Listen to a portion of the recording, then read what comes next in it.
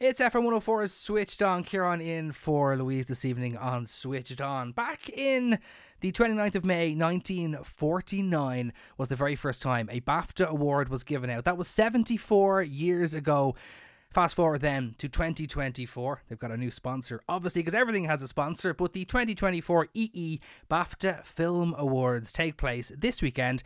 So I had to talk about them, and there's only one lady I'm going to ever get on to talk about anything awards ceremony, awards season, and film in particular. GeekIreland.com's Olivia Fahy. Olivia, hello, how are you? That was quite the introduction. I'm very flattered. Oh, well, of course, obviously. And you probably were wondering I was going down the history lesson route there for a second, but I only gave the first date that they were ever nominated. Actually, 1955 is the first time they gave the actual theatrical mask out to anybody. So there you go. A little bit of knowledge Ooh. there for you. I am dropping the BAFTA facts. But are you looking forward to this week's BAFTA ceremony? Like me, you like award ceremonies too? Yeah, do you know what? I'm really looking forward to it as like last year it was hosted by Richard E. Grant and I thought he did a great job and he came out nearly in like a Loki-esque outfit, which I just thought was genius. This year it's being hosted by David Tennant, who I absolutely adore. So I really hope there's going to be lots of Doctor Who jokes.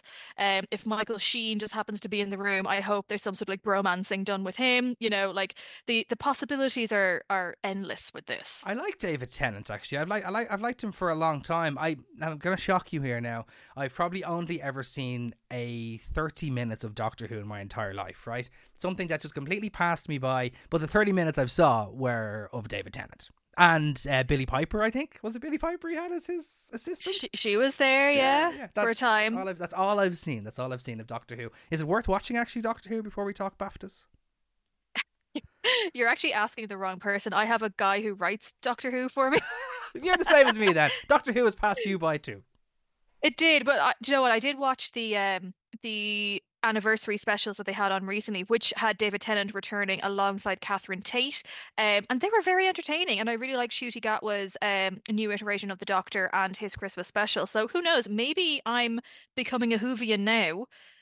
But I haven't actually seen any of the prior episodes. So luckily, Cian was on hand to give me a quick breakdown before I started watching, which was great. Always nice to have someone who's actually a fan of these things to help you out. But let's talk about the BAFTAs taking place this Sunday, 18th of February. You can catch it BBC One over here. If you have Sky or Virgin or any of those channels, you'll be able to watch it.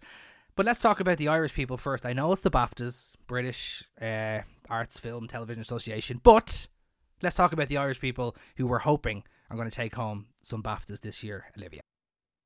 Well, we've got Cillian Murphy, of course, up for Oppenheimer for leading actor, and Barry Keoghan actually did get a nomination for Saltburn as well. So there are two Irish interests, shall we say, in the leading actor category. Honestly, I think we're going to be very hard pushed to see somebody else other than Cillian Murphy win it. Paul Giamatti for The Holdovers is also nominated. He's also nominated for the Oscar as well. He would be kind of the only one I would see taking the win from him as I get higher pitched. Um, because his performance was also one of the other winners from the Golden Globes, because of course they split it into drama and comedy categories.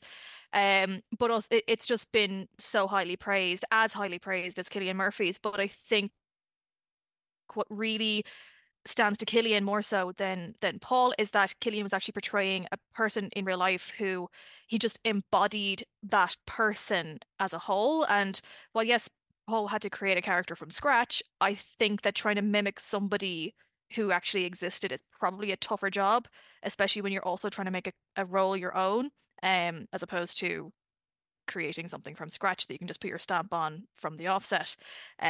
Also in the category is Bradley Cooper for Maestro, Coleman Domingo for Rustin, who, if you saw him on Graham Norton, oh my God, I love that man. He is adorable. And then we also have, and I'm probably going to butcher his name, I'm terribly sorry, Tou from Past Lives. Let's stay on the Irish train. Paul Mescal in the supporting actor category. I mean, when you talk about stars, you got to talk about the supporting actor category. Robert De Niro, Robert Downey Jr., Ryan Gosling, among some of the people he's going to have to fend off if he's going to have any chance of winning for All of Us Strangers. Essentially, like it's definitely between Robert Downey Jr. and Ryan Gosling for the win, I'd say. Paul, he was brilliant in All of Us Strangers. I think more people were upset not to see Andrew Scott nominated in the leading actor category, and then hence surprised to see Paul in the supporting actor. I think both, it should have been both or neither, the kind of way. It was such a collaborative thing, but also like Andrew was also very much spectacular there as well. It's really hard place to call. But yes, Paul was even nominated for an Oscar last year for his role in After Sun, so he's certainly a star on the rise. He's going to be in Gladiator 2, which wrapped only a couple of weeks ago. He's got a couple of other things up his sleeve, I think, as well. So I don't think this is going to be the last time we're going to see him nominated in the BAFTAs, but I don't think this is going to be his year. Okay, we won't do every category, right, because there's a lot of categories here, but let's do Best Director, because I want to talk about someone who is not there, and that is the girl who directed Barbie, right? So Greta Gerwig not there again. Who do you think is going to take this? Christopher Nolan, probably, hands down. If it's not Christopher Nolan, I'd be very surprised. I'd say Jonathan Glazer probably has a good chance as well. The Zone of Interest being a war-based film, the BAFTAs love their war-based films. Like, I don't know if you remember All Quiet on the Western Front, that Oh, yeah. swept the boards at the Yeah. BAFTAs there. Gosh, was that only last year or was it the year before? Year before, I now. think. Year before.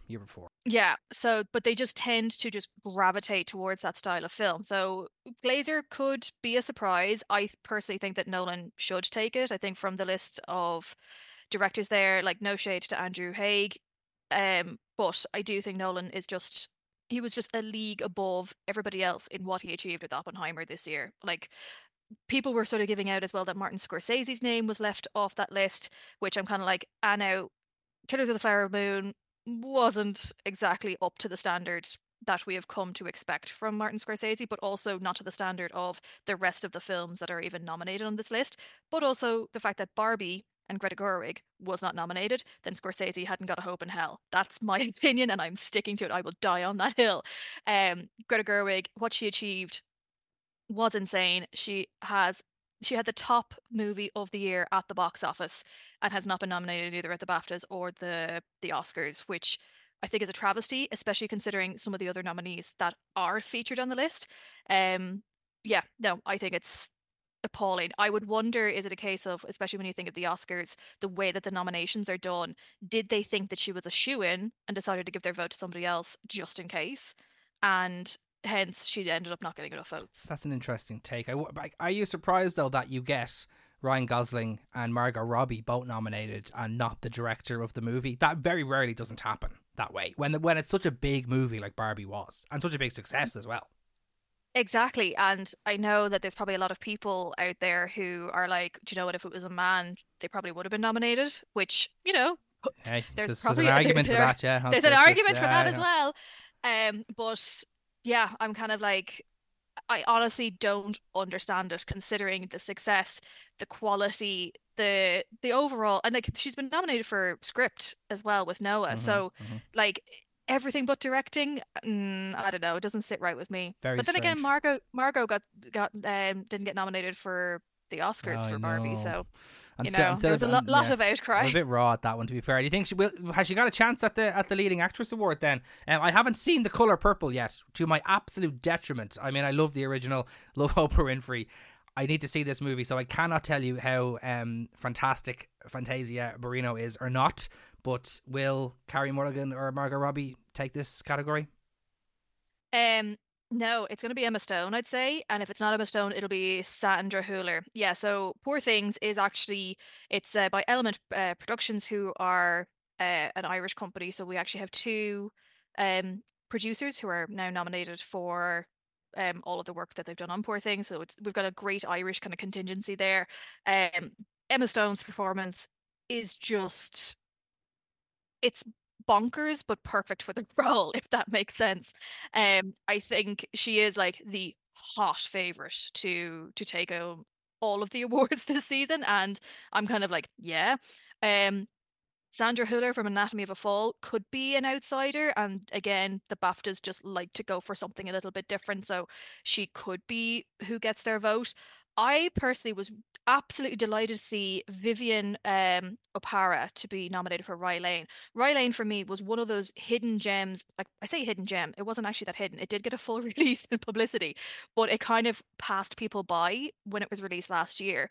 But I think it's just a gorgeous little it's it is a rom-com, but with a bit of a modern sort of look at things. It's set in the UK, and it's just wonderful. If you haven't seen it, do check it out. Like it was Valentine's Day yesterday, so if you wanted to stay on the rom-com train, check it out. It's on Disney Plus. But I was delighted to see her nominated. She was fantastic in it. So I'd be surprised if she won, but I'd also be like jumping up and down, going, "Yeah, go on!" You know what? I went to cinema yesterday. We did not go see a rom com. Went to see The Iron Claw, and it wasn't my choice. It was my missus's choice to go and see The Iron Claw. So I was like, "Look at you go, bringing me to a wrestling movie." If you haven't seen The Iron Claw, do. Emotional roller coaster. It's a very tragic story, but it's really, really good. I loved it as a wrestling fan. I loved it. It's on my list. I haven't actually gotten to see it It's yet, good. but Do you know what they I use? They use silence really well. Like do you know the oh. way sometimes movies they have a tendency to score every single bit of it? This movie uses silence in a really good way, so it kind of feels a bit awkward at times when you're watching it, but it's really interesting. I really liked it. But I think that's important. Like you need to sit in the uncomfortable sometimes Exactly, with exactly. movies. Now, some of them go a little bit too far with it, but I think if it's used properly, then like actually Oppenheimer, I think is a great example of the use of sound in that. So yeah, I'm definitely curious to see it. It's good. It's good. Right, I got to do two more categories, right? Because I want to talk about animated film first.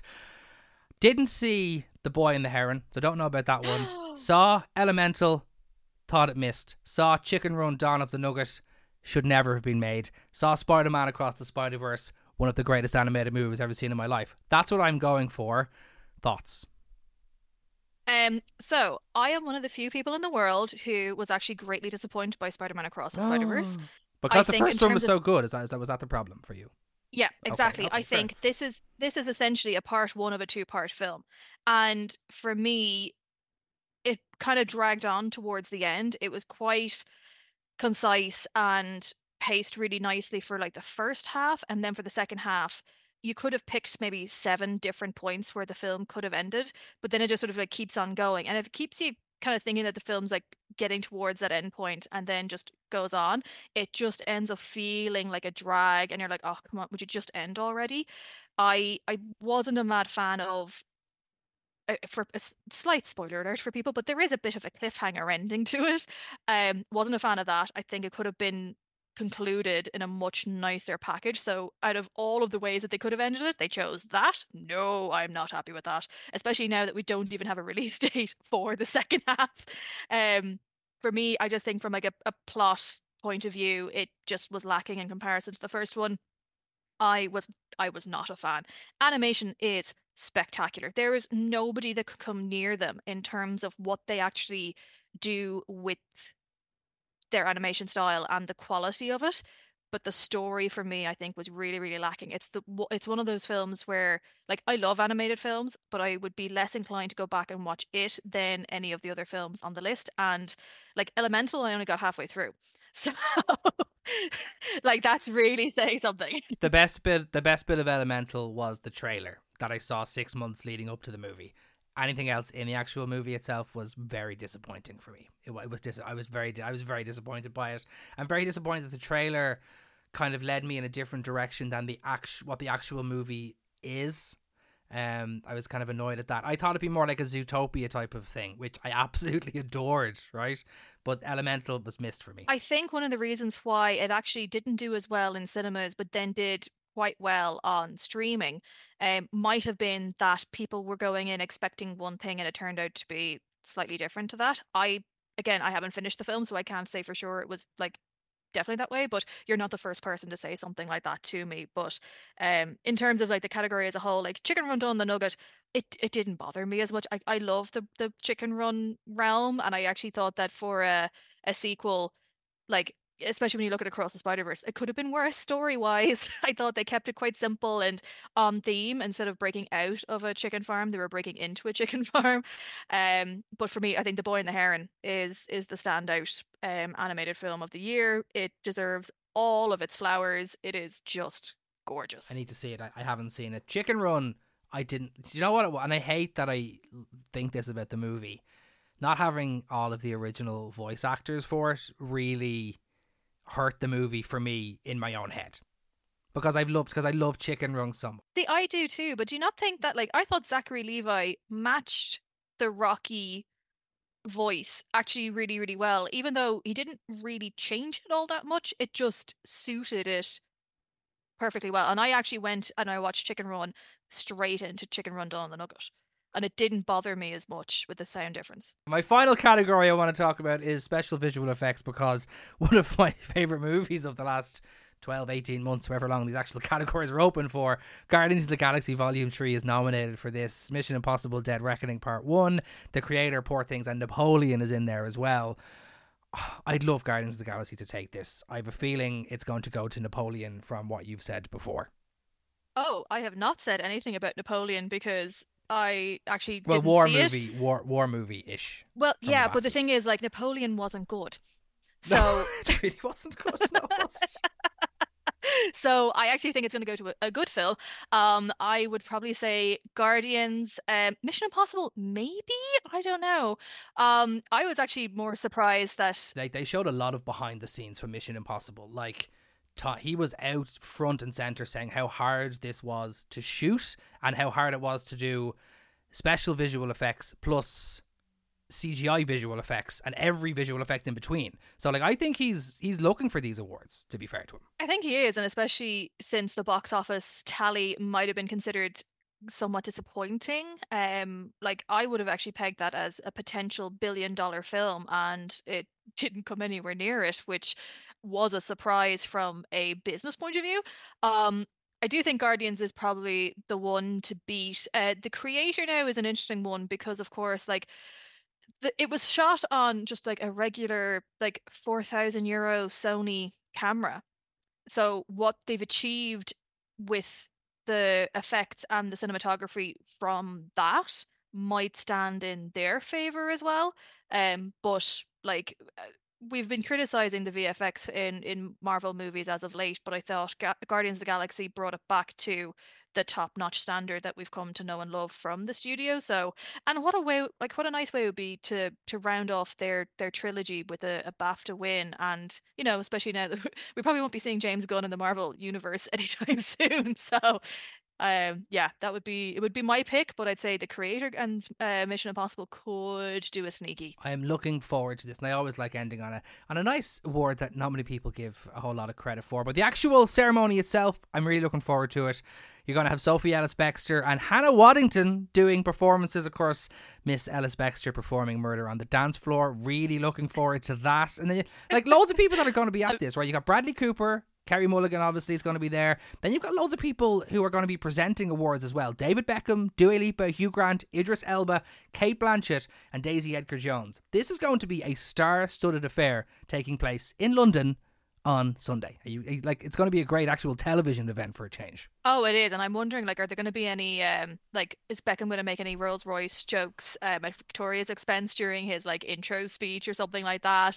Will Kate Blanchett comment on the fact that Donald Gleeson is apparently her doppelganger?